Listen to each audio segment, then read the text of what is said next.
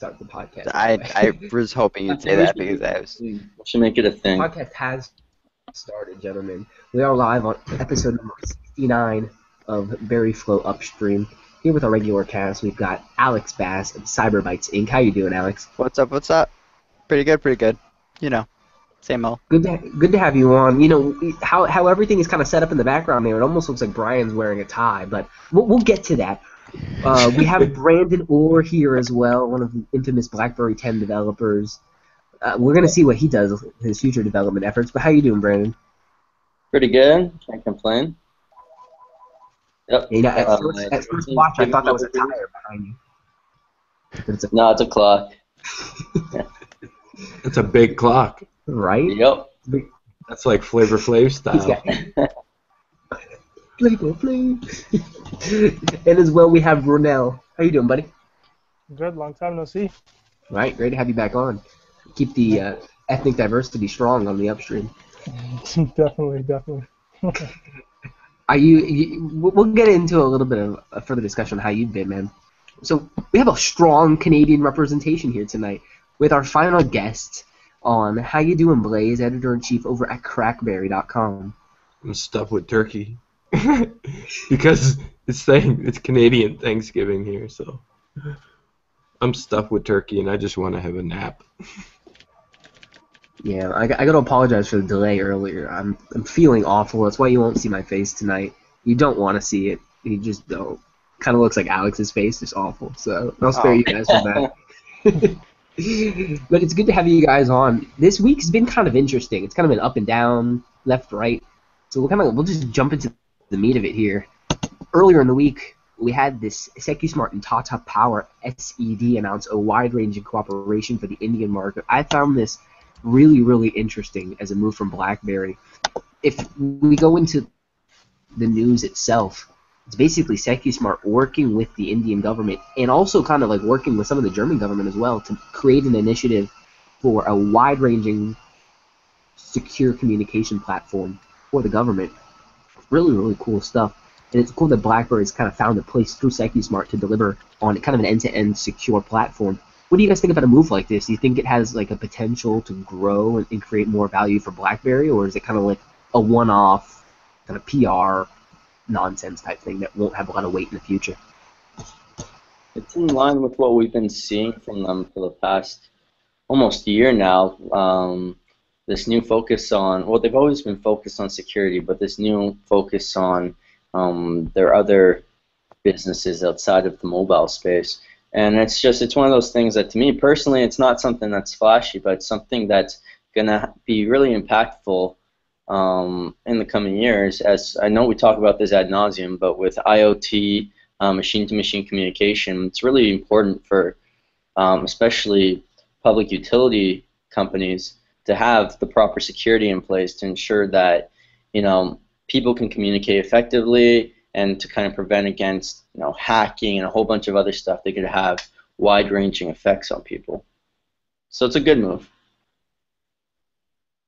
It's interesting reading through it. There's a memorandum of understanding, and it was signed during the German Chancellor's official trip to India, which kind of underlined the importance of overall the partnership between the two.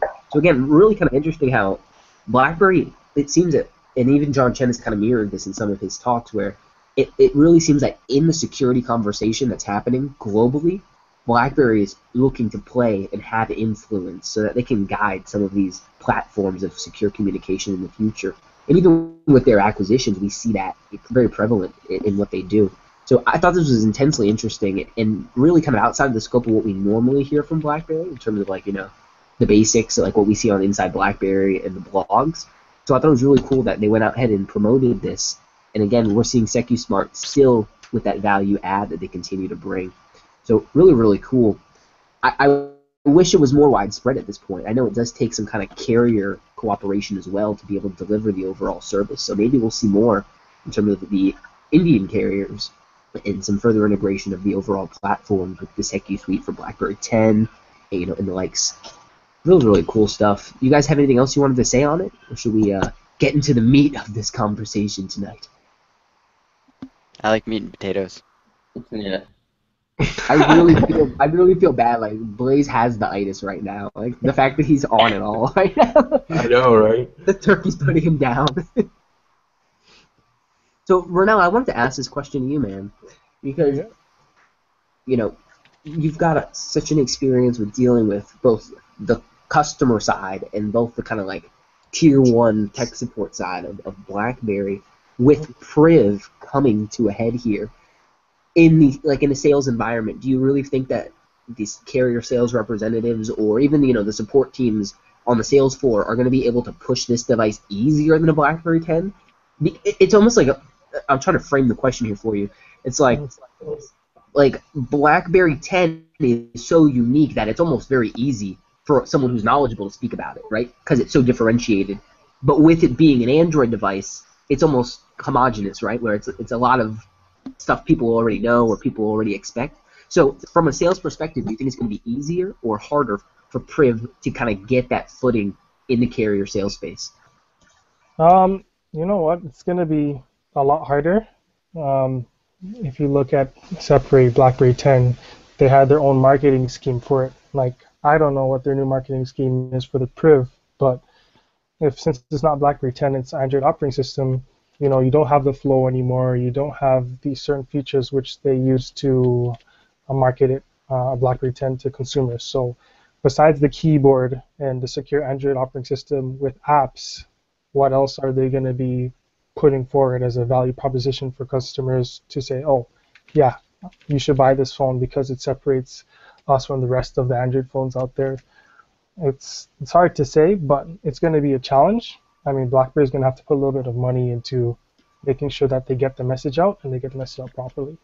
So with the right amount of spending in the marketing and training, I think it's doable, but it'll be a little bit harder than BlackBerry 10 for sure. Do you think that like the Android operating system, though, having Android in the end will actually like help the proposition? I mean, yeah, you focus on how do you differentiate yourself from other Android devices, but honestly, I think having a BlackBerry just running Android alone is enough to go ahead and convince some people at that point, because when you look at the actual hardware, the hardware looks pretty much like any other BlackBerry hardware when it comes down to it, and as we know and we've all mentioned before, hardware hasn't necessarily take a drink hasn't been a problem for BlackBerry in the past. But having that Android operating system, that's part of the thing that held a lot of customers or potential customers back from actually picking up a BlackBerry, is because of the fact that it ran BlackBerry 10 and then didn't have the apps. I think it's a little bit more of an easier sell to basically say, yeah, this is a BlackBerry that actually runs Android, and maybe you don't necessarily need to have that much of a hard sell in terms of differentiation when it comes to other Android devices to be able to go ahead and get people interested in Priv. I'm not saying that they don't need a good marketing plan or anything like that. I'm just saying, how do you guys feel in terms of maybe Android alone being enough to get people to actually go ahead and check it out? That's tough. That's real tough. I really feel like it's so dominated by like Samsung. Yeah. Like when anyone says Android, like that's the thing they envision in their mind. So to break people away from that, like BlackBerry's hardware will definitely help. But it's kind of comes down to the same thing. Obviously, we need a good marketing, but even beyond good marketing, we need marketing period, and that's something that's seriously lacking. Like let alone good marketing, like any marketing. So I hope the carriers kind of like get together and can. Not with each other, but get together with BlackBerry and can really like sing the song, right? Because we know what the song is. We're BlackBerry people. We know what it's about. But I think it needs to be communicated, and as Ronell mentioned, it needs to be communicated well. And I fear that prospect. Yeah, because that message, as we've addressed many times already, it hasn't really been clear and straightforward thus far. So. Even like the Priv spiel from Chen, like where Priv, privacy, where privacy is your privilege, or privilege is it's like it's kind of like weird and backwards as is. So I can only imagine what we're actually going to see in terms of if it's anything like the BlackBerry like homepage, I'm done. I give up. There's one thing actually. It's like I was quickly going to say, besides marketing, I don't know, is any companies out there saying they're going to officially support it with their best 10? Because like I know corporations, like one that I'm included in, they don't support Android. So when the PRIV comes out, are they going to be able to say, yeah, you can buy this Android device and it'll run on best 10 fine? Like, or does there have to be some approval process before they're able to even buy it? Well, that's part of the process as well. Like, we don't know who's going to automatically go ahead and pick up a PRIV and make it part of their ecosystem and put it on a BES. But at the same time, that's one thing that John Chen wanted to go ahead and cover. He's hoping to basically raise the security within Android high enough so that it's not even a concern anymore. Like, people don't have to worry about Android being on their BES or being on their platform, so that they have a choice at that point in time. They don't have to independently choose BlackBerry 10 just to be 100% secure. They can choose an Android device or an iOS device as long as they're running it on a BES. They want any device to be applicable. John Chen basically wants to make money off of any device that is out there for BlackBerry. So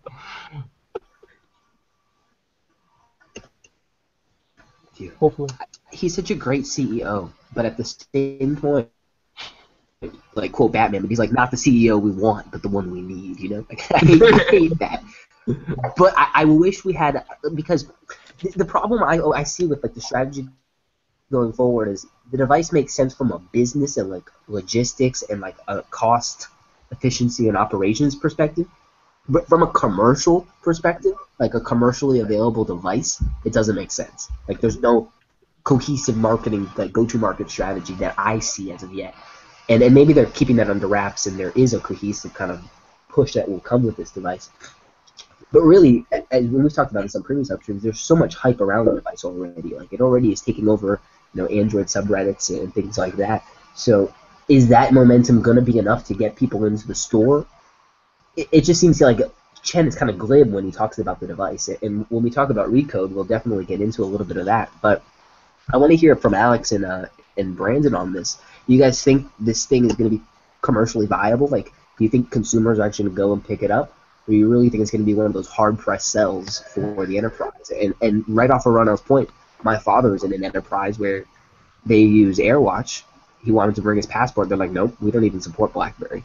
Like, we could make an Android work for you, but yeah, no BlackBerries. So it's like, it's really, really hard. Does the Android help that to that end as well? Alex, Brandon, what are some of your thoughts on it? I think it's going to be difficult. I have a business partner who's very much so looking forward to the PRIV for his company, but he's been a BlackBerry user. So do I know anyone currently on Android that will switch over to the PRIV?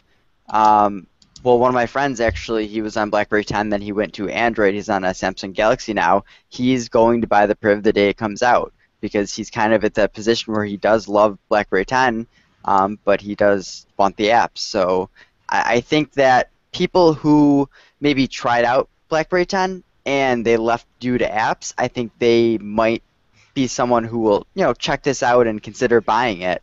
As for enterprise, that's like totally, they're going to have to be sold on it. They're going to have to be told that it even exists.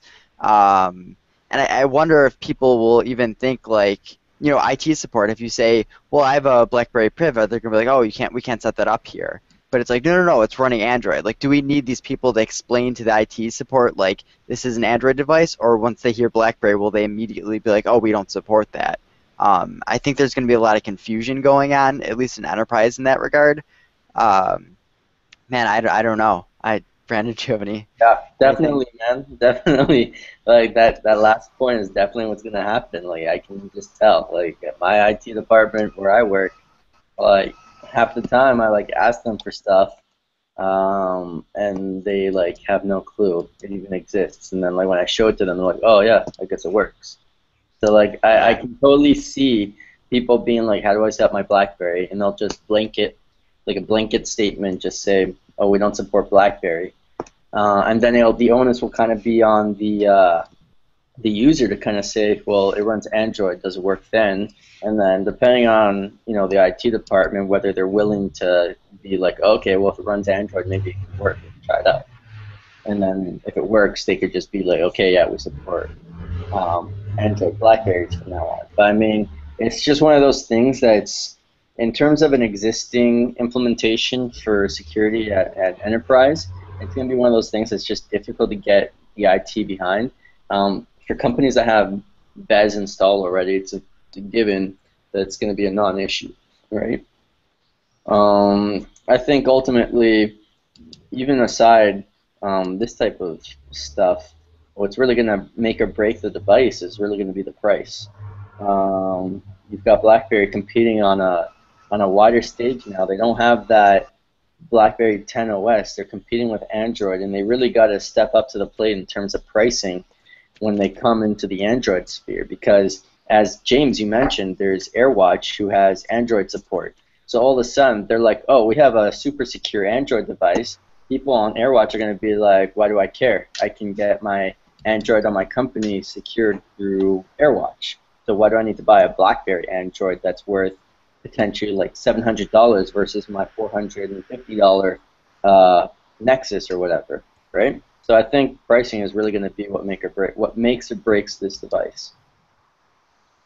It really just is a confusing device, and we all get it. Like, I don't want to say that we don't understand it, but just from like a general user, it's almost like one of those devices where it's almost like a trick. It's like, is it a consumer device? Like, if I look at it, it kind of is. It has a keyboard, it has the front-facing speaker, it's got the curved screen. It's just like a lot of it hasn't been pieced together, and I really hope there is some kind of cohesive unveiling of what and why, like why behind it. Like, of all the devices you could have built, why this? Why now? Why Android? And I really hope they can get that message across to people, because John Chen at this point, unfortunately, has not. At least for me, I get a little bit of the privacy privilege spiel, but aside that, it's a little bit lost on me. I really hope they can bring it together. And we're seeing a lot of cool features. In some of the latest leaks that were posted over on Crackberry, we saw photos of BlackBerry Safeguard and confirmation of 4K video. So, I mean, this thing's going to be powerful. I don't want to say this device is a slouch by any means, but, again, does an enterprise user need 4K video? Not really. So it's like, who are you selling this to? It's like, what are you doing? BlackBerry Safeguard looks awesome. I mean, there's developer options, control over applications, lock screens, trusted applications in sites, data encryption, and basically it's going to give you a speed gauge of where you are at in terms of your overall device's security. So that looks pretty cool, right? But again, is that something that might be overbearing for a general consumer? Like, all these security safeguards and layers might become a little bit, obfuscated in the overall UI of the device. So I really hope they've done a smart job of implementing it. But what do you guys think of like BlackBerry Safeguard and obviously the 4K video and 64-bit support? Do you think all that is going to matter long term, or are those kind of table stakes for a high-end Android device these days? I don't know. Those are kind of table stakes for pretty much any high-end Android device. You got to have that stuff out there. Whether or not it's going to help BlackBerry sell the Priv, it doesn't hurt to have it there. That's for damn sure. The majority of people would say that BlackBerry has sort of lagged behind when it comes to specs, even though the Passport was essentially the highest spec device that they put out throughout their history. And it's one of those things where, yeah, it's great to have all that stuff there, and it will definitely appeal to people for sure. But it comes down to that enterprise consumer thing again. Do enterprises need 4K video? Probably not. But it's still good to have. I'm kind of wondering if Alex could kind of touch on this, because it was revealed on Crackberry this week. I saw one article that mentioned that the Priv will have 64-bit support, and to me, I'm just thinking of I don't know too much about it. I know Alex probably knows a lot more about this, but what the actual frontline impacts to a consumer 64-bit would have. Can you shed some light on that, Alex? I mean, like from an operating system standpoint, I know that like being on 84-bit, you have some limitations for like RAM. So if you switch over to 64-bit, the limitation I think of like 4 gigabytes is brought up, and obviously you can do a little bit more having a 64-bit system as opposed to 32, or is in the writing is 84 or whatever. I don't know. I know that Apple, a big deal when they came over to 64-bit was, hey, you know, apps and games will be more powerful, but that's only if they implement and utilize the 64-bit, which would be like a whole overhaul of their app and things. And I think it's just the way that things are moving. But I don't think it's really going to be that big of a deal. Like, look at the Windows Phone, the fact that you'll be able to connect it and treat it as if it's a computer, while having a 64-bit system, so apps and things, and so it can utilize all of the RAM and everything. Like, it's obviously important. But as a mobile phone that has 3 gigabytes of RAM, I really don't. I think it's just a normal. I can't think of the word, but it's not an innovation. It's just like an evolution kind of thing. Yeah, it really is kind of the gearing up of these operating systems to deliver kind of like more desktop level type performance. But again, the apps have to be there to coincide with that experience. And again, as Blaze mentioned, kind of table stakes at this point. Who isn't since L came out on this already? I just want to mention, like, in regard to the 64-bit, when we posted that up, I included a link to Android Central, and there's a Android Central article which is entitled "Why 64-bit Processors Really Matter for Android," which is written by Jerry, and Jerry knows his stuff when it comes down to that. So yeah, listen to him instead of me. I do. Yeah, if you haven't had the opportunity to go ahead and read through that, then it's something that I fully suggest, because explaining it in simple terms, there really is no possible way to explain it in simple terms. You really do need an in-depth article to be able to go ahead and read through to determine whether or not it matters to you. It's not something that you can just simply say, yeah, this is a good thing to have, or no, this is a bad thing. You got to take everything under consideration. So if you haven't yet, just go ahead and read through that article, because it's in depth, but it's done in such a way that it makes it logical and understandable for even normal people like me to understand.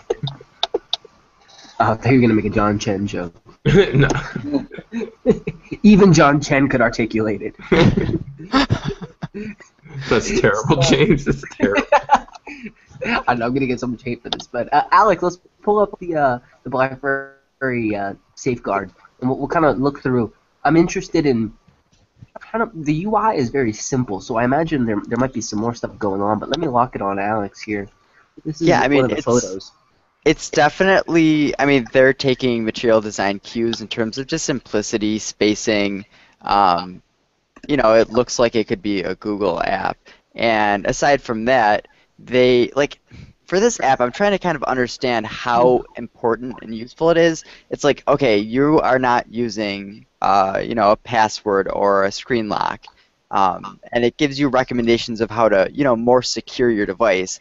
For an average user, maybe of an enterprise that really doesn't know that much about technology, I can see this as being like, oh, okay, yeah, so I should probably use a screen lock that isn't patterned because it's not as secure as it could be. But for the general person, is this really giving that much useful information for someone that actually understands their phone? Or I guess I'm trying to understand how useful this app is and who it's meant for. I would say it's for consumers, actually, because if the phone's going to be on BES, all BES phones have like a policy, right? So on MDM, when you're looking at all the devices, basically you get that screen on, like, if you're an administrator, it tells you, oh, the device doesn't have this, that. So if you don't have a passcode, you're not even able to load your corporate content because you don't have a password on it.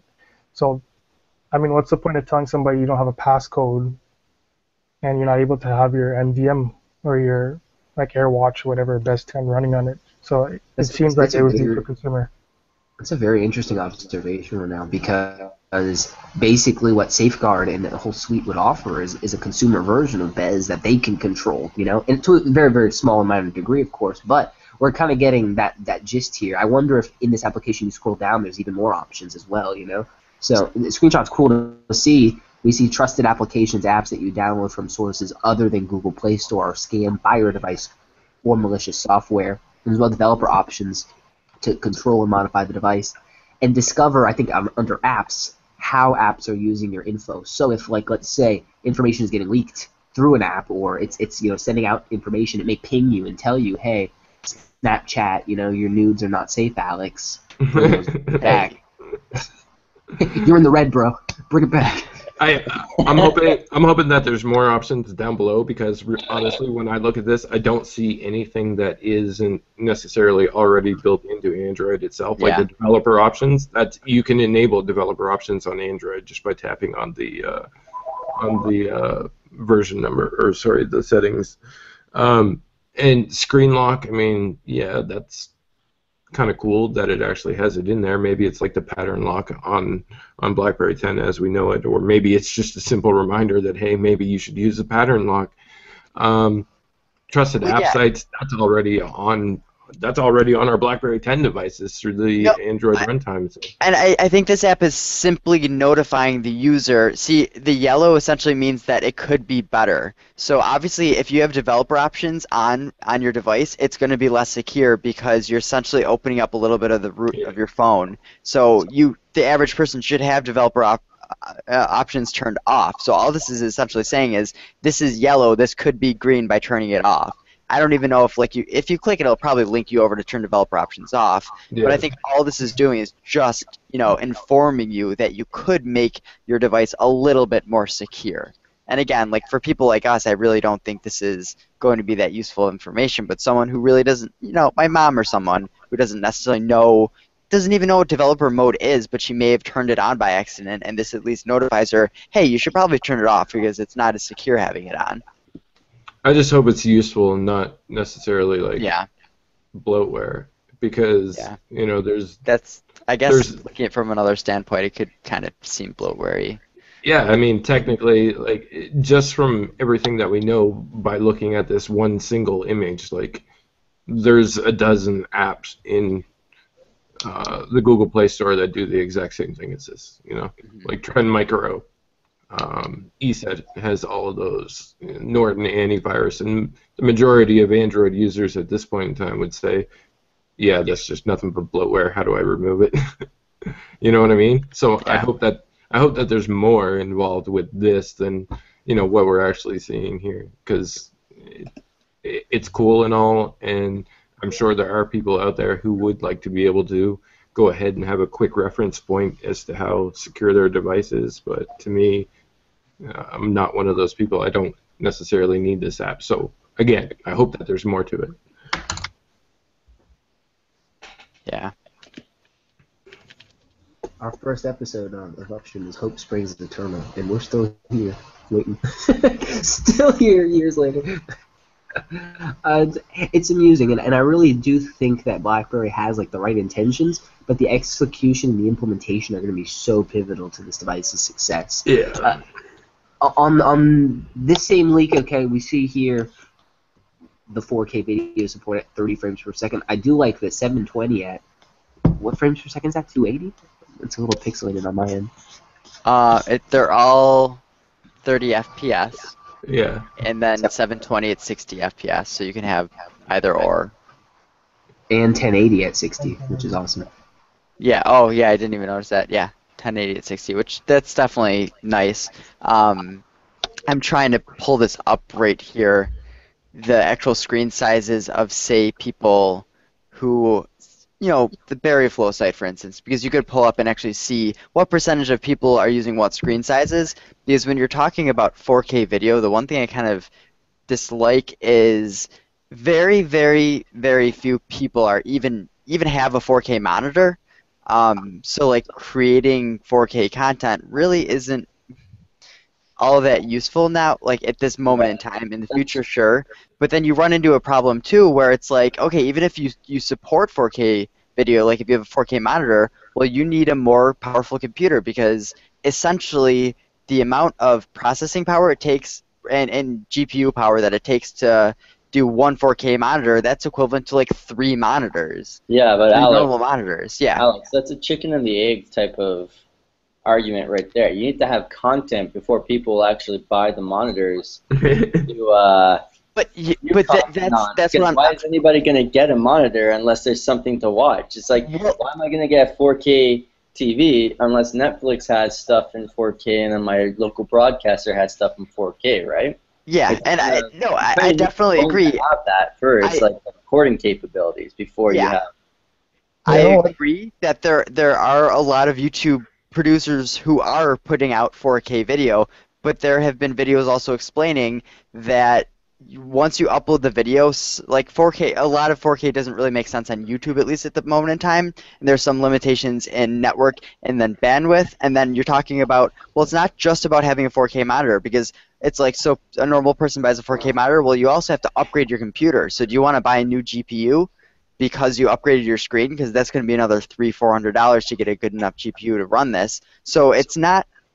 You need to kind of wait for the prices of these components to go down for the average consumer to be like, yeah, I'll get a 4K monitor. And then there's the argument, well, we have 4K screens on our mobile devices.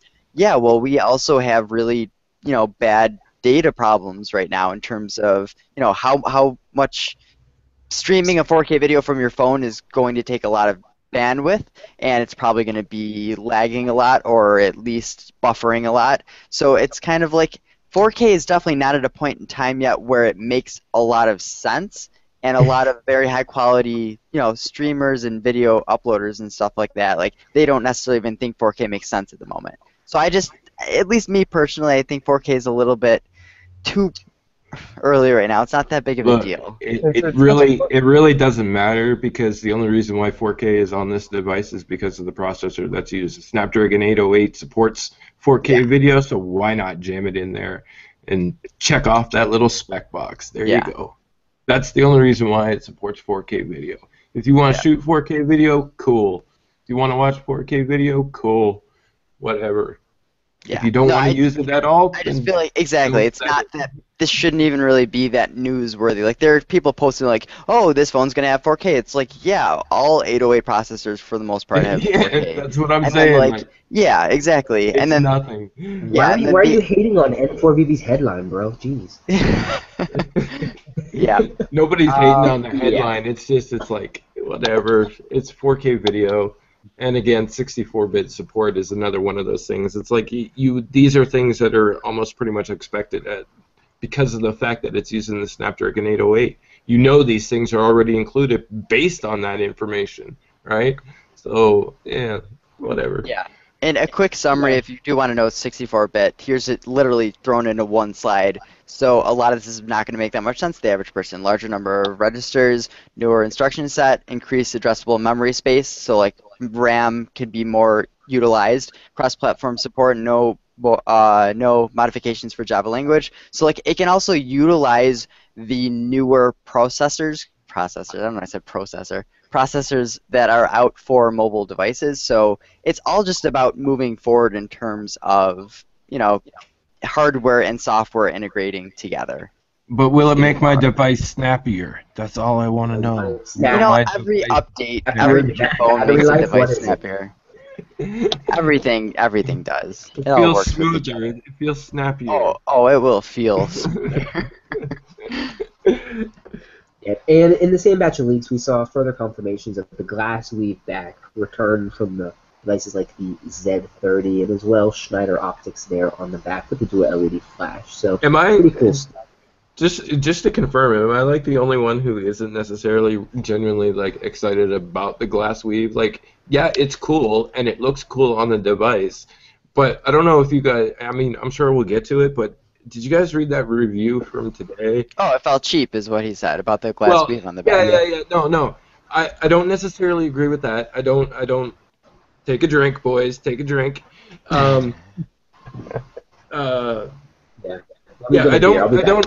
agree with that. That it feels cheap, but I do agree. Like he made the reviewer made a comment about it actually like feeling rubbery and like sticky, and that's kind of like how I feel about it, because Yeah. sometimes when if you like, say for example, you have it in your pocket and it's sitting against your leg or something like that, and it gets warmed up, it starts to feel gummy and sticky at that point in time. Yep. Like, I'm not saying that I hate it. It's not the worst case scenario. It's just I'm not really a huge fan. Like, if they would have replaced it with something else, Okay, I well, would have been perfectly fine with it.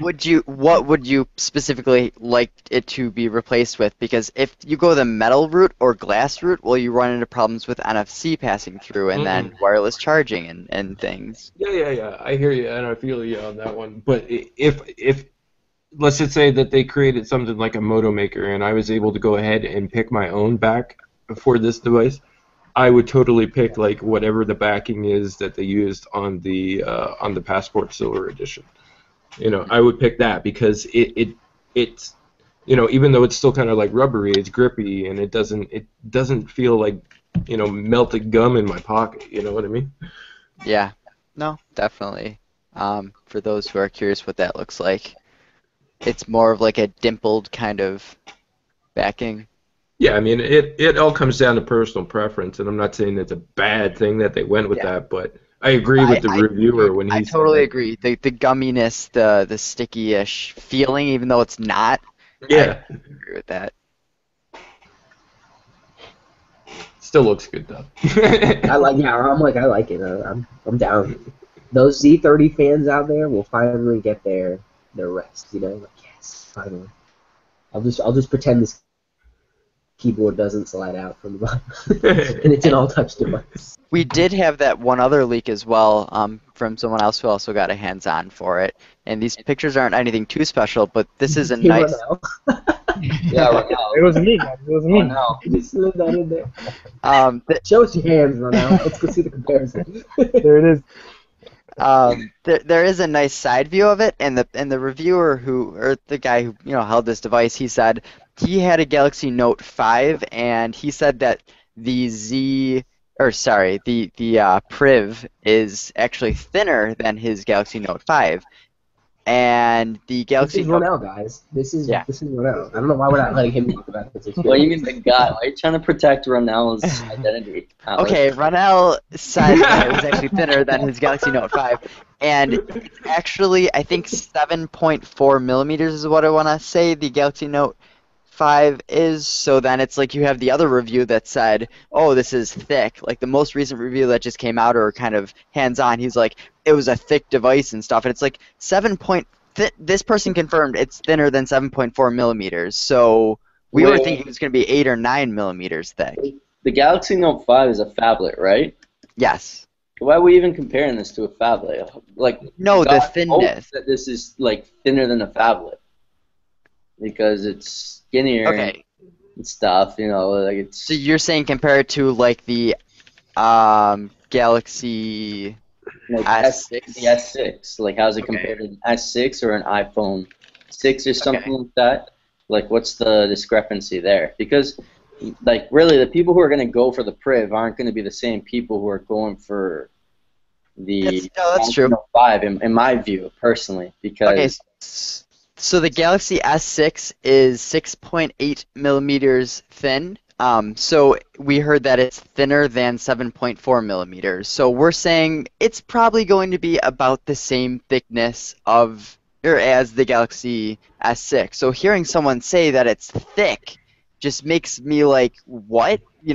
They fit a decent battery in it, because you said that it lasted somehow 15% battery for 2.5 hours screen on time, which I kind of don't really believe that, but whatever. So they obviously put a decent battery in it from what you're saying, and you're saying it's thick. I don't understand some of that discrepancy. Ronell knows thickness, and I trust his judgment. Oh, absolutely. It's gonna be thin. I think people are just surprised that it actually, like, when the first pictures came out, everybody was like, "Oh, that's so thick," and now that we get more and more pictures coming out, everybody's like, "Oh, wow, it's really actually pretty thin." So it's basically people who've been following along and paying attention to like all of the leaks, and then noticing that, like, hey, it's not as thick as what we initially first thought. Yeah. And given the fact that it is a slider, I mean, there's an automatic assumption that a slider is pretty much going to be a little bit thicker just due to the form factor itself. But it really does not look that thick. Honestly, to me, it doesn't look any thicker than like an iPhone 6. But whatever. You know what? That Yeah, screen it looks a lot. that screen looks really thin. Yeah. Yeah. This is a sleek looking shot here. Have we heard any details on how the glass feels? Like how sturdy the glass on the screen is? Yeah, nobody's actually covered that. Yeah, but they did say that the quality was there with the Image, yeah. recent LG 4. Is that what he said? LG G4, which is renowned as one of the better screens in smartphone devices. So in terms of You're pronouncing things so weird tonight, Alex. am I? Oh, dude, I'm a little out of it right now. Alex is trying to be all fancy, I think. Right. He's trying to We're that. pronunciate things Processor. right. Alex, Processor. this is Pass the Bloomberg. bezel. This is Barry Flow, dude. You don't have to worry about being fancy. Yeah. We got Blaze on here. I mean, Right. We're fine. I mean, to include me, Those you are good, you just brought your whole damn show down. You said it, not me. I want to go to the comments on Recode because it was Code Mobile rather. It was such an interesting conversation that you have this Blew up long out of interview. proportion.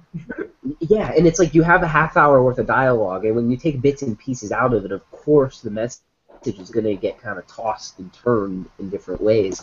So obviously he confirmed Priv and the reasons behind it, focusing on security and privacy. But there was a lot of good questions. If this device had launched 6 months ago and the Priv had some kind of vulnerability that Android had faced, be it stage fright or or heartbleed, whatever it might be. But he does mention, we've crafted this device down to the chip with the pin built in so that we can validate this is a true, our true device within our network. So again, pretty cool that they were literally taking all the expertise that they had with BlackBerry 10 hardware and bringing that over to Android. So it begs the question, what is that long-term viability of BlackBerry 10? When you're taking everything that OS had and basically trying to replicate it on another operating system. I mean, if you look at BlackBerry as as an overall solution, the OS is such a small component to the overall end-to-end, methodology that they put behind their solutions. So it's really, really going to be interesting if they can harden Android and make it something that is accepted in the governments and regulated industries as much as current BlackBerry 10 devices already are. Do you guys think it'll get there, and do you think it'll get there quickly? Was the question.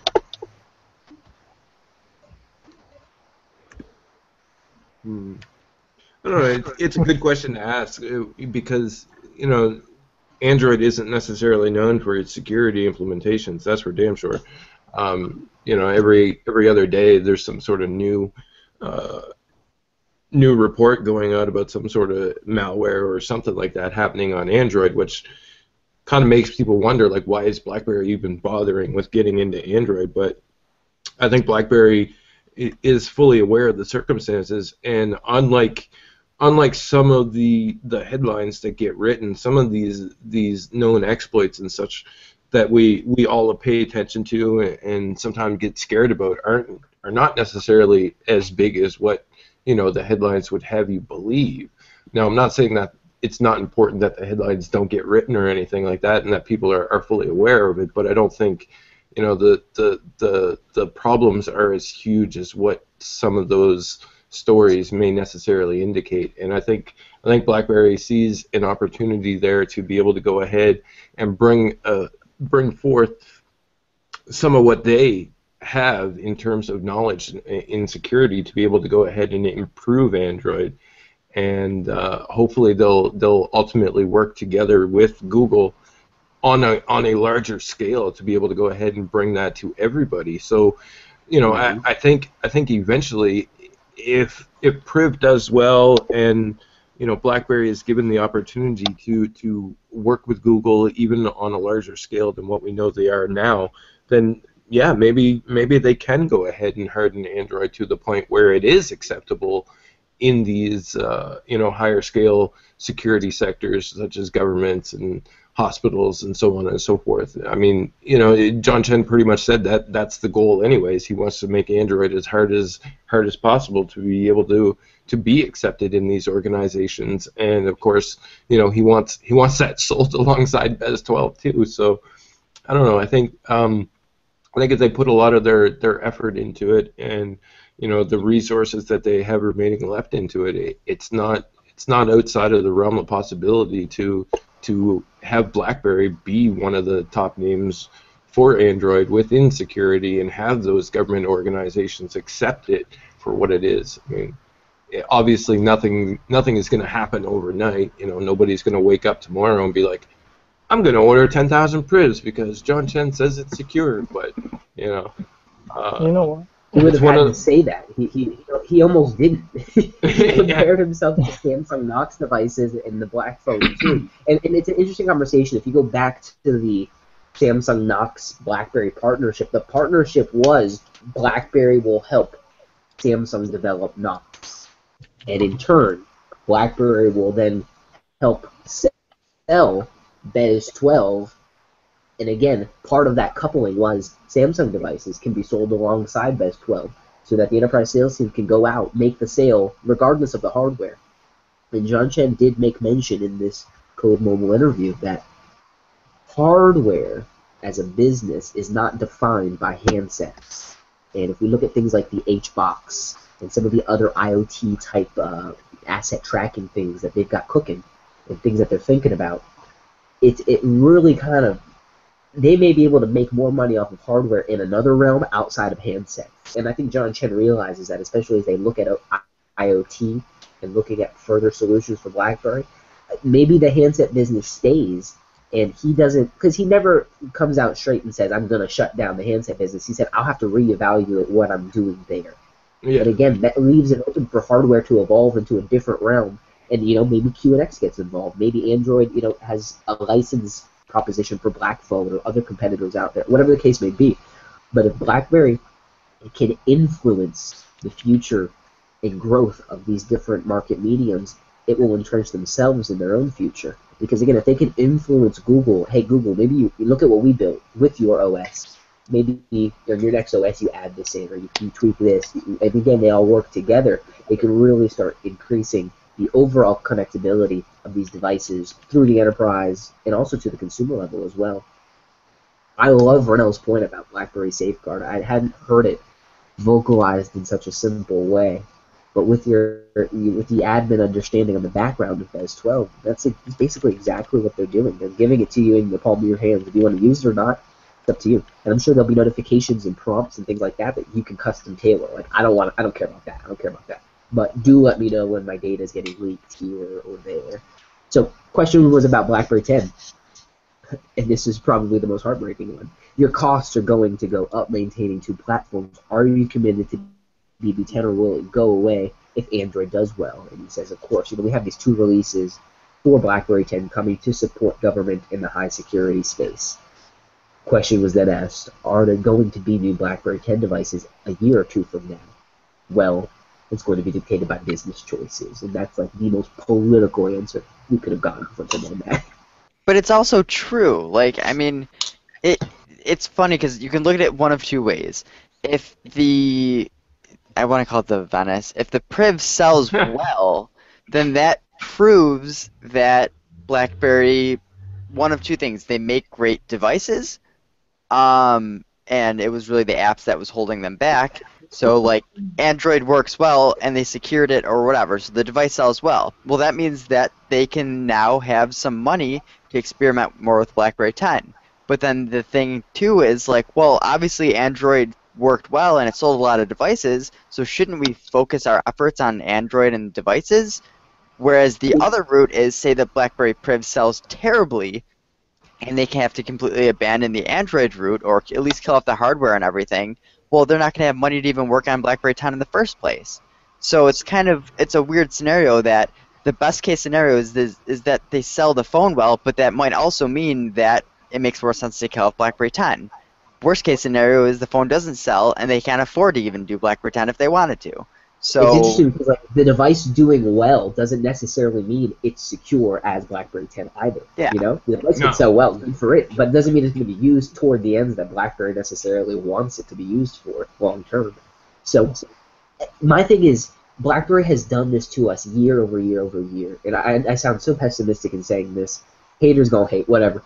But if you want people to believe in your vision, and if you want people to believe in what you have coming, you need to give them a roadmap that is reliable. And if every other year you're switching up your strategy, you're going this way, you're going that way, trying to see what sticks to the wall, your customers are not going to stick with you. They're going to go somewhere else, where Samsung has the track record, Apple has the track record, whatever.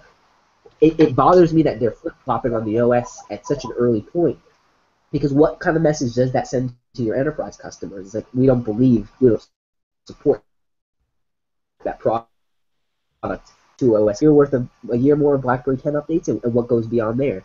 It's like they're betting the farm on this last attempt of Android, and it just sends a really bad message at a really bad time. But maybe I'm just overthinking it, right? I'm too close to the situation, and I really hope that is the case.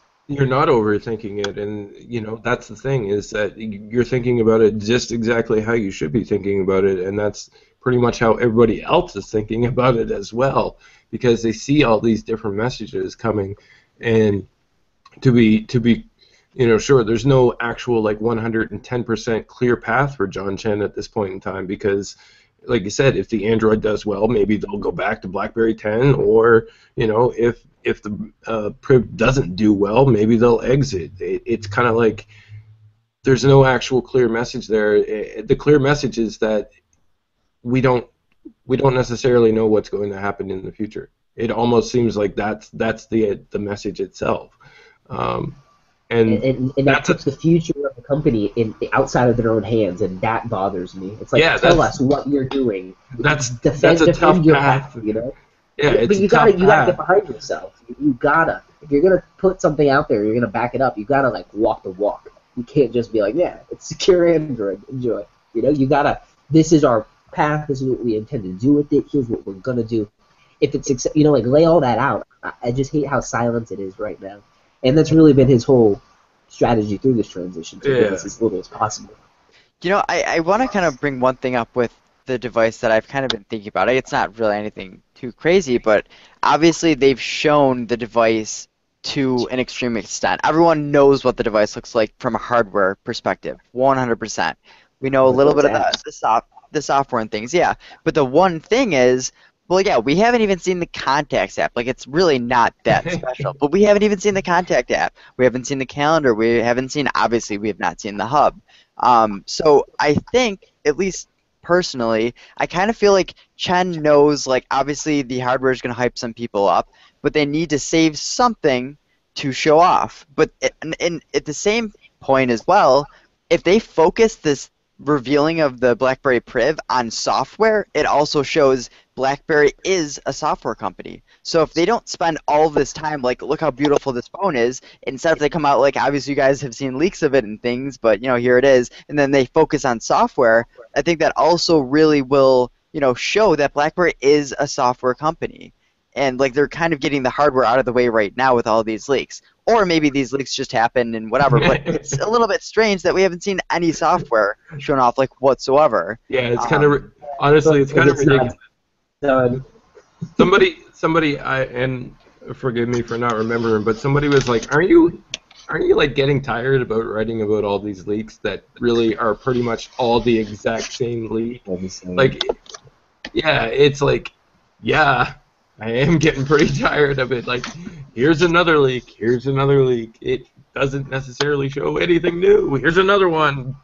Take a look at this camera yet again. It's like, come on, give me something new to work with. But I will get my 300 characters in that article. Don't you worry. Yeah.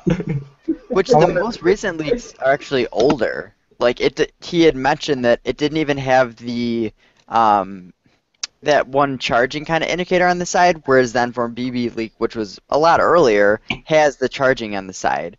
And it was saying that it was missing a bunch of things. So, like, this most recent leak, you'd be like, oh, it's going to be a newer device. No, it's probably actually on older software and probably older hardware or whatever. So these leaks really are getting so repetitive. You know what, guys? I was gonna say this software thing. The one point that Chen brought up about bringing those updates, if there is a security issue, then they're able to patch it through. They don't have to wait for a carrier approval for the OS. When he went to Recode and he said, "Oh, it's not going to be the most secure. Android is not going to be the BlackBerry version of Android is not going to be the most secure." I think one of the selling points that'll come out, and I'm pretty sure if they're smart, they'll do this and they'll say, "Listen, Android is not the securest, but when something does happen and there is a breach or is there some type of bug that there's a security breach with OS, we will bring out updates first before other carriers do or before like Samsung or HTC is able to push out, right? So instead of having to wait a month or two for something like stage fright, we're going to push update through our own channel." And that goes back to James, as he was talking about the IoT, with cars having to get updates through the air. Mm-hmm. Same thing for the pre. You know, that's software, that's not hardware. I mean, that's a pretty viable choice, right? We can't secure it, but we can do our best over everybody else. Yeah, it makes I it love makes the- a lot of sense because he said that they have a mechanism in place to be able to go ahead and push out those updates, unlike some of the other people that are out there these days. What's interesting about that, and as much as I hate to dig back into it, is that BlackPhone sort of works in the exact same way. BlackPhone has the ability to go ahead and push their own updates in terms of security updates and stuff like that directly through their own specific channels. So the Priv is going to have the exact same thing, and it almost goes back to the other scenario where Google Play Services sort of pushes out their own updates on pretty much a daily basis as well, that people never actually see, like, because it's not totally a software update that requires you to download a totally new software revision or anything like that. It's just manual updates that get pushed out through Google Play Services. So each of these Android vendors have their own services in place. So it's going to be really interesting to see, I guess, in terms of how fast BlackBerry goes ahead and pushes out an update compared to others. I don't want to see it happen, but it's kind of like one of those things that everybody will have to pay attention to eventually, because let's say, for example, another let's just say, for example, another stage fright comes out and it's patchable over the air by these Android manufacturers. Okay, so is Samsung going to push theirs out immediately, or will BlackBerry then have the honor to basically say, yeah, we pushed it out first at that point? Using whatever mechanism it is that they have in place. Like, that would be something awesome if some new exploit comes out and the very first mention of it actually being patched is on the Priv, because of the fact that BlackBerry decided to go ahead and create their own mechanism for patching these things. That would be awesome to see. And again, it's one of those things that you don't want to have to see, but if they do it, Yeah, that's absolutely good to know. Didn't I don't know, I don't remember where I saw this or where I heard this. Didn't Chen say that basically, like, the only device that was similar or maybe that could potentially be better than the BlackBerry Android was a BlackPhone? Yep. That's what you That was just said. For we just talked about that, but yes. Yeah. And you guys got me thinking about, Brendan was I having always a nap. think these things. Sorry guys, like, I'm just like, Sleeping on an upstairs. So, but you guys got me thinking about BlackBerry's potential as an IoT player to, through their global network, their NOC infrastructure, the network operating centers, to say, hey, let me put BlackBerry Safeguard on your Android phones, let me license you my software, and we will do all the security patches for your Android devices, and as a service ad, Because again, as Blaze just mentioned, if they can go ahead and get ahead of or come right behind a lot of these security flaws and work to patch them very quickly, it will establish BlackBerry, as what Alex mentioned, a strong software player, and as well a secure Android partner for OEMs around the world, regardless of your phone. Again, focusing on that cross-platform push that John Chen was talking about. in this interview. So James, there's some potential, I think, for them to leverage those assets. the way that you're saying, BlackBerry Safeguard being available on all their devices, so like Chris and James, do you guys think that BlackBerry Safeguard could possibly be like Google Play services like you mentioned, Chris? Or like that they could push out updates and have secure patches, or this is just a standalone program for monitoring? Well, specifically Safeguard was more, go ahead, Blaze. Start it off. Now, personally, I think Safeguard is kind of like one of those standalone applications. That's just my own personal opinion. But whatever this mechanism is that John Chen keeps talking about to be able to go ahead and push updates, I think that's really, really relevant in the long-term strategy when it comes to their implementation of securing Android and making it a little bit harder than everybody else. I think that's important, and there hasn't been a lot of focus placed on that as of yet because it's not visible. Like, you can't see that. Like, you can't show that off in a leak. Whether or not that is actually Safeguard at work, if that is a part of Safeguard, I really don't know. But in terms of Safeguard itself, I think that that's sort of possibly a standalone thing that they just kind of like have on the device. I'm not really sold on Safeguard as of yet as being something fully important. James, however, may feel differently, but to me, I totally agree. I think Safeguard is all we can really grasp onto in terms of what that mechanism is. So, and John Chen mentioned it as well in the recode. He's like, there are safeguards in place. When talking about BlackBerry Safeguard, the app, no, probably not. But DTEC, a lot of the stuff we've seen, there are mechanisms in place. We've seen the OTA support for vehicles getting updates. That's that mechanism. This exists already with their network infrastructure. It's, can they deliver it to other OEMs on other Android devices and potentially expand their overall, because again, licensing is something they're really focused on with the BTS, the Business Technology Solutions group. What if BlackBerry became like QNX is to the automotive industry, totally behind the scenes for secure Android? Yes. Yeah. and we laugh, but John Chen may be doing some shiesty stuff right now, y'all. We don't even know. That would be absolutely amazing to see if like every Android device somewhere that gets produced basically has some sort of BlackBerry connection, whether or not people recognize it in a grand scheme of it all or not. But what if that OTA mechanism for patching security is basically powered by BlackBerry, and Google decides to go ahead and implement that into Android itself? Yes, and again, if you think about it, we're looking to stem the loss of service access fees. And this is a way to do just that. License into every single Android OS that drops. And again, it's going to take proof of concept, that's PRIV, and then continued support and partnership with Google. And then again, proof of concept on this mechanism. If they can get ahead of a lot of these exploits, it will better Android as a whole, and it will better BlackBerry as a services software company. So, again, we're really kind of jumping off there on a ledge, but it would be cool to let them go forward on that. QNX still obviously a huge part of the conversation for them in 60 million vehicles.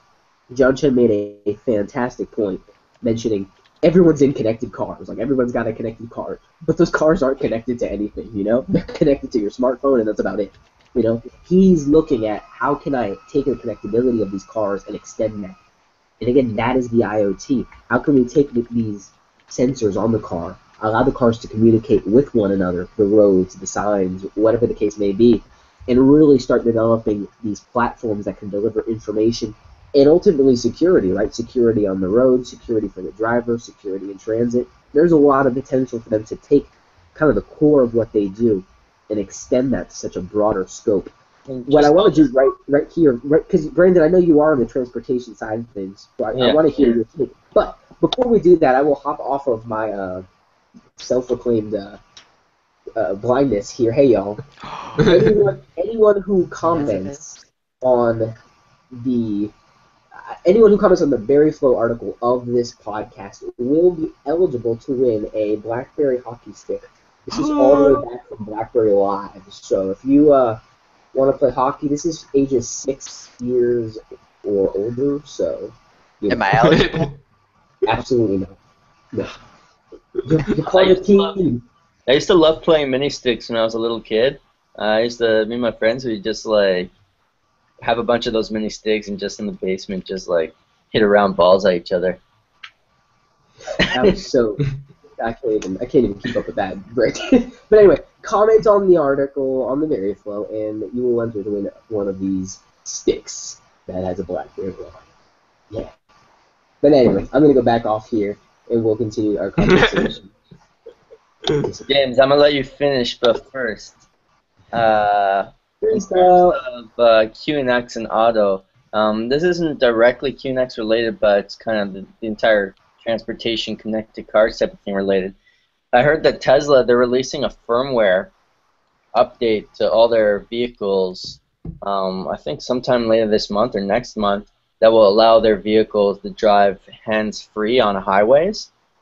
And while that's not directly connected to QNX, it is in the sense that that's the type of stuff that QNX will facilitate on a larger scale over the air. So if a car manufacturer like Volkswagen has an issue with like some emissions test program on their car, they could send an update over the air to those vehicles and get it resolved. Things like that, which is really where QNX is trying to, put a lot of their effort.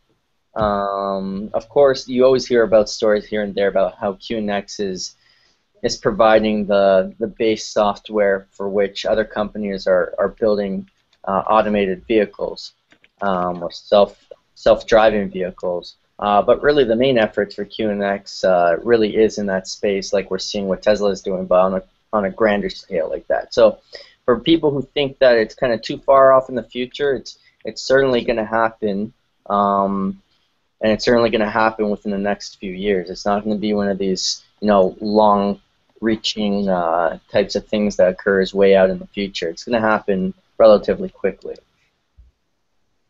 Yeah, I mean, they've been working with Ford, who just overtook Microsoft in the car, or QNX rather, and as well, we have them working with Volkswagen. That was actually mentioned during John Chenza. So again, very prevalent, the conversation we're having right now with the connected car. We're a little bit over time here, guys, but I want to close the conversation here talking about BBM. And Alex, this is where you come in.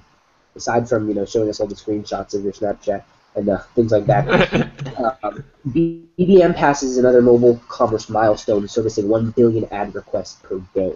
And really, for kind of like an advertisement base like that to really, really work, you need to have a lot of ad requests. So, can you give us some kind of comparisons, Alex? Is this 1 billion ad requests, are they going to make money off of that, or is that kind of just like the beginning point for BBM's monetization? It's tough because does an ad request that doesn't count as a click through?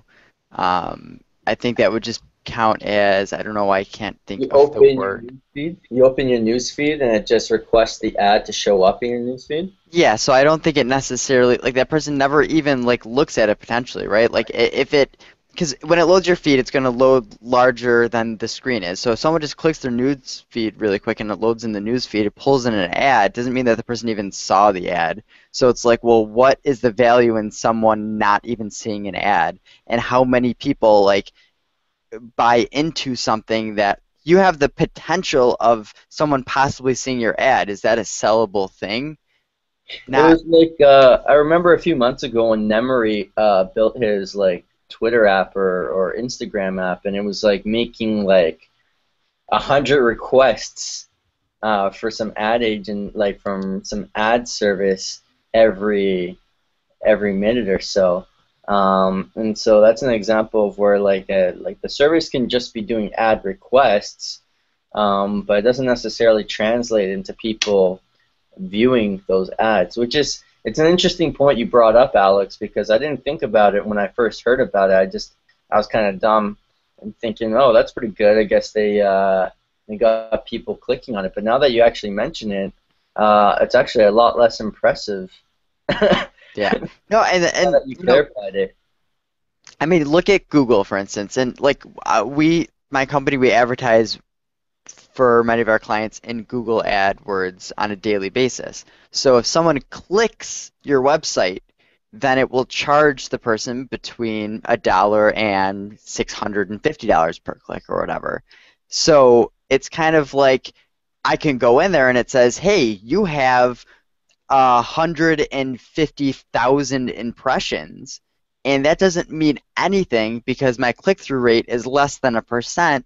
So they ended up from, say, 150,000 impressions, they made like $50 from us because X amount of that actually clicked through. So saying I have a billion requests, well, if an actual click-through is what they're, say, charging the ad or the person who is paying for the ad, then it really doesn't necessarily mean it's that much money. And a lot of people mention too that when they see that little asterisk, the spark, a lot of the time they want to clear it. So bringing them into the shop and things. Yeah.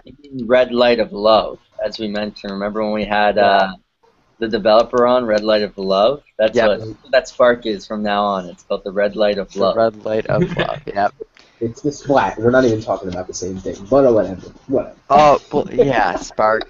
I think we like Spark, but whatever. But yeah, the Red Spark of Love, James. So, it's also talking about experimentation with video ads. Let's get back on topic here. Yeah. Of talking about things in the feed. They're seeing significant interest from brands and media buyers who want to leverage in different types of ad units. So I think really the message here is that BlackBerry is going to be able to leverage through BBM a channel of monetization through advertisements. The question is really ultimately, is there a longevity in the platform for that to be there for them? We have the sticker club and all these other different additives that are in-app purchases, but being able to monetize them on the back end, because it is a free service, I think it's good that there are ads and the ability to take those ads out as well on a paid subscriber basis. The fact that they are charging $1 a month to remove the ads suggests that they're probably at least making that same amount when those ads are there. Interesting statistic with that. Websites, like the New York Times and some of these very large websites, it's actually been shown that they are making about 50 cents per user per year. So if you, say, wanted to not have if they actually, and it just shows how screwed up ads are nowadays and how much people are avoiding them. So you're saying if I paid New York Times or one of these companies 60 cents for the year, you can give me a fully ad-free version of the site and you're making 10 cents more from me than you would have otherwise. So it's kind of showing realistically where ads kind of are at this point in time. So obviously we're going through this whole ad scenario right now where Apple's blocking them and ad block is growing in numbers and everything. So I get a little bit worried when BlackBerry, if they're really trying to say, ads we have so many X amount of billion views of ads and this is great. Well, Google's getting a little bit nervous that their entire business is built on ads and they're trying to find a workaround for it. So I think it's kind of a late time to be like, oh, we're just going to be another ads player, because social media ads and all these other things just aren't, we're kind of almost in their way out. So it's just a little bit worrisome to me, at least. I really thought Alex was going to build this one up for BBM, but he just shot it down real hard. Classic Alex, man. Classic. Gotta be realistic. The only thing that sticks out for me in that report is like pretty much that a lot of people say, well, I don't even see ads on BBM. Well, if you actually step off of the BlackBerry Tech platform and use BBM on Android or iOS, that's where you actually see a few more of the ads than on your own BB10 device. Honestly, it doesn't even make sense to buy an ad-free subscription on BB10 because of the fact that there's fewer ads there anyway. But when you switch over to an iOS or Android device, that's where you actually start seeing ads. You start seeing more sponsored invites, and you get invites to basically download applications and such. And could that be an incentive to say, like, do you think they would do kind of the same thing if you bought a BlackBerry Android device and they kind of made it so there were no ads in BBM and such? Would that be an incentive kind of thing, or that just, unfair? I don't know. If you read through some of Matthew Talbot's articles regarding BBM, I think that the strategy that they have for some of these advertisements is to connect money as a payment transaction to these ads, so that you see something in your ad feed you like and that you can then instantly pay for it. And they've already piloted this with BBM Money in Indonesia. And again, you have to read through his articles to kind of piece what he's saying together. He's not very direct in what he's saying, but basically he's saying, I can have Amazon push an ad, and if you want it, because your PayPal is already connected, you can buy it right there. And that is where they'll probably make more money as opposed to the impressions. Yeah, and they make affiliate money off of the sale as well. Right. Yeah, and the thing with that is like something like Pinterest is a really big deal because they just recently introduced that, so you can actually buy directly from Pinterest. But people go on Pinterest to look around for various cool things that they might like. Whereas, in your BBM feed, are you really going there to potentially find something cool to buy? Like, it doesn't seem like the right medium necessarily. It doesn't, but there's been plenty of times when I've been looking through my BBM on somebody's channel or something like that, and they'd be like advertising something that was really cool that I would, potentially like to buy. Like, say for example, somebody posted about a new Doctor Who DVD or something like that I wanted to buy.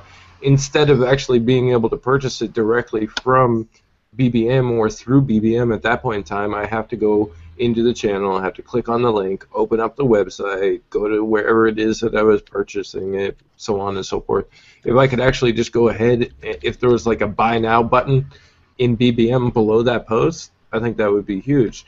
Is it life changing? No, not really, but it cuts down on the amount of time. Yeah, absolutely. And Alex, I just sent you a BBM channel for BBM Money. It's the official BBM Money channel with almost 1 million people subscribed.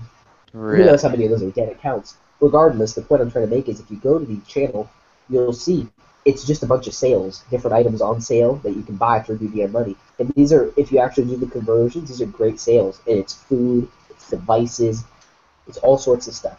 So, again, you take that microcosm of what they're doing over in Indonesia, you expand that with PayPal integration and other things, BBM may be a real payment. And again, security as that underpinning kind of facet there, there may be a lot of potential for them to expand on that kind of instant transaction. Blaze just put it out so easily, Too lazy, don't want to go over there. If it's right there, let me just click it, Yeah. I think part of the problem is that they haven't actually expanded beyond Indonesia or anything like that. Like, North American users don't actually see any of that happening, even though it's pretty huge for them in the Indonesian market and such.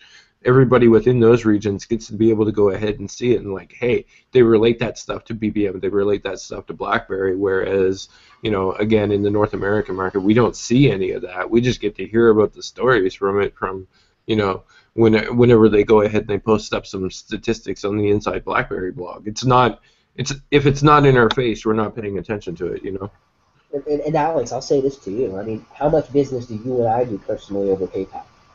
Everything. Yeah. We do that business. So, if through an intimate messenger, which is BBM, with the security, with the integration, again, assuming they can execute and bring this to a broader scope, which they seem to be doing, and if you read through that post on the ad impressions, they actually talk about bringing other payment methods aside from PayPal into the mix as well. I think the impressions is just showing us that the traction is there. There are people that want to put their ads in BBM, and I think that's the first stage as part of BBM's further monetization.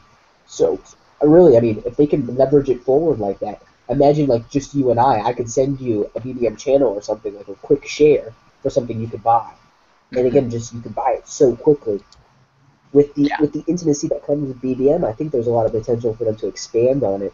Not only just peer-to-peer, like, hey, I bought you that drink, I bought you that, that coffee or whatever, but really to do services and goods. I know a lot of people overseas, in India and in Indonesia as well, who literally run their businesses on BBM, where, again, they communicate with their customers over BBM, they exchange money over BBM, and that's how they do a lot of their profiling and a lot of their business and accounting and things like that. So they can expand that kind of small colloquialized business mindset to other markets and see if it can get traction. There may be a potential for it to grow. Good foot in the door for them. I am glad that they are talking about BBM and monetization, because right now it seems almost like they've been throwing stuff at the wall and not much is stuck at this point. So I'm good to see that they're going forward with it. Renell, have you ever used BBM for anything aside from like group chats? Like, are you into channels a lot right now, or you're not really? I try to keep my channels keep up to date every once in a while. I mean, I didn't really comment on the BBM stuff because nowadays, since I'm on Android now, I just use BBM and get out. Use BBM, get out. And if I'm bored or I want to catch my channels, look at my channels, and that's it. So that's pretty much it. I mean, one thing that BlackBerry could do better is try to customize their ads so it's a little bit more tailored to users. Because for me, I mean, I pass by all those ads because nothing there I But care. then they'd have to be Google. Like they would have to start collecting that kind of information in order to get relevant ads and like it, and I totally agree. As much as I don't like my information being BBM channels collected, already asks for some of that stuff when you yeah, first but log in. there's more. It's about knowing your search history, what you're interested in, how you're spending your time on the internet, and that's like as messed The up as print it is is. starting to make so much sense. And like I hate advertisements, but they've done studies and people actually prefer a relevant advertisement to one that's not relevant. Well, Yeah. the only way to get a relevant advertisement is to either tell them what you're interested in or let them monitor you. And a lot of people are like, well, I don't want to tell them all this information about myself. But that's literally how Google exists as a company. So Alex, it's that's difficult. so funny that you bring that up because Blaze and I were talking the other day. This was maybe a couple weeks ago, and we all like relevant ads, right? But Blaze on CB is getting ads for the Silver Edition passport. It's like, how relevant is it when he owns it already, you know? So it's like, it's kind of like catch-22 to that end. But I would agree. Even Ronell, you posted a picture of your Android device, and there was an ad for, it wasn't an advertisement, it was like a suggested posting, and it showed you a Crackberry forum post, right? Yeah, that pissed me off. So it's just interesting how, like, you know, people were going to take it different ways. Some people may appreciate it, some may not. Regardless, I really hope that BBM can continue to go forward. They've been pretty solid on updates. I thought that bug fixes and performance improvement update on BlackBerry 10 would bring the stuff they promised, but it didn't. So I'm still waiting. Still waiting on that PayPal integration. Hopefully it'll come, because I still don't have it. Yeah, I still don't understand that. Like, I have it because I'm in Canada, but I don't understand like what the whole beta process was for. Why did you do the beta if you weren't actually going to roll it out? I don't get it. Yeah, it's just weird, just odd. But we do have a couple questions from our patrons over on the BB Upstream channel. We will get to those and we will close out here. We have to do an after show. We have to do currents recordings. So we got a lot of stuff on our plate tonight. I don't know. It's like doing this podcast has started making me feel better in terms of like my nasal cavity. So I'm impressed what Upstream is capable of. So got a couple questions here. This one's from Nick Co. Sticker Club should include all the BBM emotion stickers, but don't you think? I think Sticker Club should include all of the damn stickers. I thought that's what it was going to do. Yeah, like It's like select stickers, you know. I want all of them. Like if I'm gonna pay for Sticker Club, then I think it should include like all of the stickers that are available. Yeah, I don't understand the whole selective portion of it. Like, okay, you know, we're gonna give you these 10 packs, but you still have to pay for these other 10 packs. I don't get that. Like, Sticker Club should just be all inclusive. Like, give me every sticker that I want, and then if I stop paying for it, then take away those stickers. It just seems much more reasonable that way. I mean, obviously there's probably some financial side to that is not visible, but ideally that's what it would be. Subscribe to Sticker Club, get all the stuff, and there you go. You pay for it monthly, yeah. Yeah. It makes too much sense. That's the problem. A little bit, yeah. We have another question here from Nick as well, asking, what are some of your favorite non-BlackBerry BBM channels? That was an excellent question. I really like the GIF Exchange. Jesse, shout out. Really like that channel. Lovely GIFs. Same here. There was Sloth Day the other day. I died like all day. These are hilarious. That one's awesome. UTB is another non-BlackBerry channel that I like a lot. Blaze's channel is actually really, really awesome too. There's some BlackBerry related stuff, but when Blaze gets in the mood, he posts some awesome stuff over there. So it's always appreciated. Every step I take, every move I make. I love that. Oh my god, hilarious. I actually there's this nice web design development channel, but there hasn't really been many posts in it lately, because I run the channel, and as no one is really using BBM channels, I have not been updating it a lot lately. You're just trying to plug your own channel right now? No, because I'm telling you, I'm not even updating it. So is that really a plug? I'm saying it has potential. If BlackBerry actually put something into BBM channels, I'd gladly update it. But I think that's how a lot of these people are getting. They're updating lower or less and less frequently, because if BlackBerry isn't putting effort into it, why not put the effort we're putting into channels instead on something like Twitter or Instagram or social networks that they're really focusing on. No doubt, no doubt. You guys have any other channels you guys like? I like, it doesn't get updated a lot either. Tyler Florence had a bomb channel. It seems like I like following individuals on their channel. That's what I see a lot of. I like Mobile Connected. That's another great one for just, all sorts of different mobile news. That was pretty good. JT's got a fun channel when he's on it too. There's one for movies, advertisements, TV shows, and documentaries. It's NATVD. That one's pretty cool for Cinephiles. Buy Cinephiles. Really cool, latest trailers and different stuff like that. I really like those ones. There's a good one called Random Shit.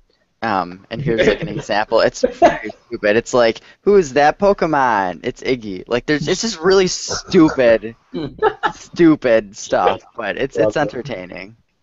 Yeah, and I love it. I love that it's all in BBM. I don't have to leave to go see it or go somewhere else. I didn't even load Twitter for this podcast because I'm just in channels and I'm reading the channel comments. Yeah. And things like that. It's just so simple and convenient for me, and that's really what I do like about channels. And obviously, like the rest of you, wish there was more to it for sure.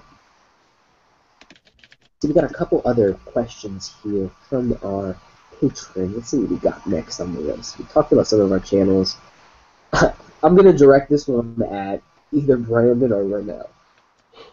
Do you think there will be a BB10 runtime on Android so apps from BlackBerry World can be run on the free? After my problem. Why are you laughing, guys? I want an answer. Sorry. I hope if my app can be transferred over, dude. Oh, BlackBerry, do it. I would be so happy. You're not going to be happy, Alex. Well, I know. I've already accepted it's not going to happen, but I would totally be okay for it. October 28th, 10.3.3 SDK, and yes, Alex, you will get that. No, I'm just kidding. This is something that we talked about when Playbook, in the first early, BB10 phones came about. You have an installed base of users on BBOS. Why not build a Java emulator and bring over some of those apps? Some of those apps like Spotify, some of those apps like WordPress, some of those apps like, I could go on and on about apps that never made it to BlackBerry 10. But again, we never got an emulator for it either. And it's funny because we ditched Java, we went to QNX, and now we're going back to Java with Android, which is just a crazy, amusing circle. Would I like a BB10 or a BlackBerry app emulator on Android? Yeah. Will we get it? Probably not. No. Unfortunately. Cornell, would you echo that sentiment? Yeah, 100%. What's one app that you'd, if let's just assume that it became reality? Black? CB10. Yeah, Black. Dude, web design cheat sheet. No. I have a better one, guys. You'll all agree with me. No, Flow, so we don't have to make an Android version. No. Brandon is definitely gonna do that. I would like the World of Pooter mobile. Clipman, I think it's such an awesome app. I'd love that one over there. There's actually a bunch. It's so funny though. Factory Express, I'd love that on Android. Yeah. Yeah, that's true. I'd love that on Android. There's actually a lot. So, Mike, thank you for that question because it actually brings up a lot of good things that maybe I don't want to jump to a priv so quickly. Maybe I want to sit it out and see if it's really, really worth it for me personally. I know y'all don't get it, but whatever. We have another question, our last question from Sam. Just wondering if you can speak about how you think BlackBerry plans to patch Android vulnerabilities faster than other smartphone makers. And I think we kind of answered that one already, guys. Yeah. What did you think? Yeah, kind of. whether it's BlackBerry Safeguard, Detect, whatever it may be, there's definitely going to be some things on there.